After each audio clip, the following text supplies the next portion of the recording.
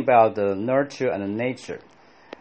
Some children maybe are born with this kind of a good nature. They have the talent, right? There's is in their DNA or gene. Maybe you can see some people are born with this kind of talent in mathematics or music. However, I do believe that if you do not cultivate them and keep training or learning, they're going to lose it. You can see some cases of some genius who actually turn out to be a failure later in their life. So I do believe that this kind of talent or like intelligence should also be protected and be maintained. Otherwise, they probably will just gonna lose it.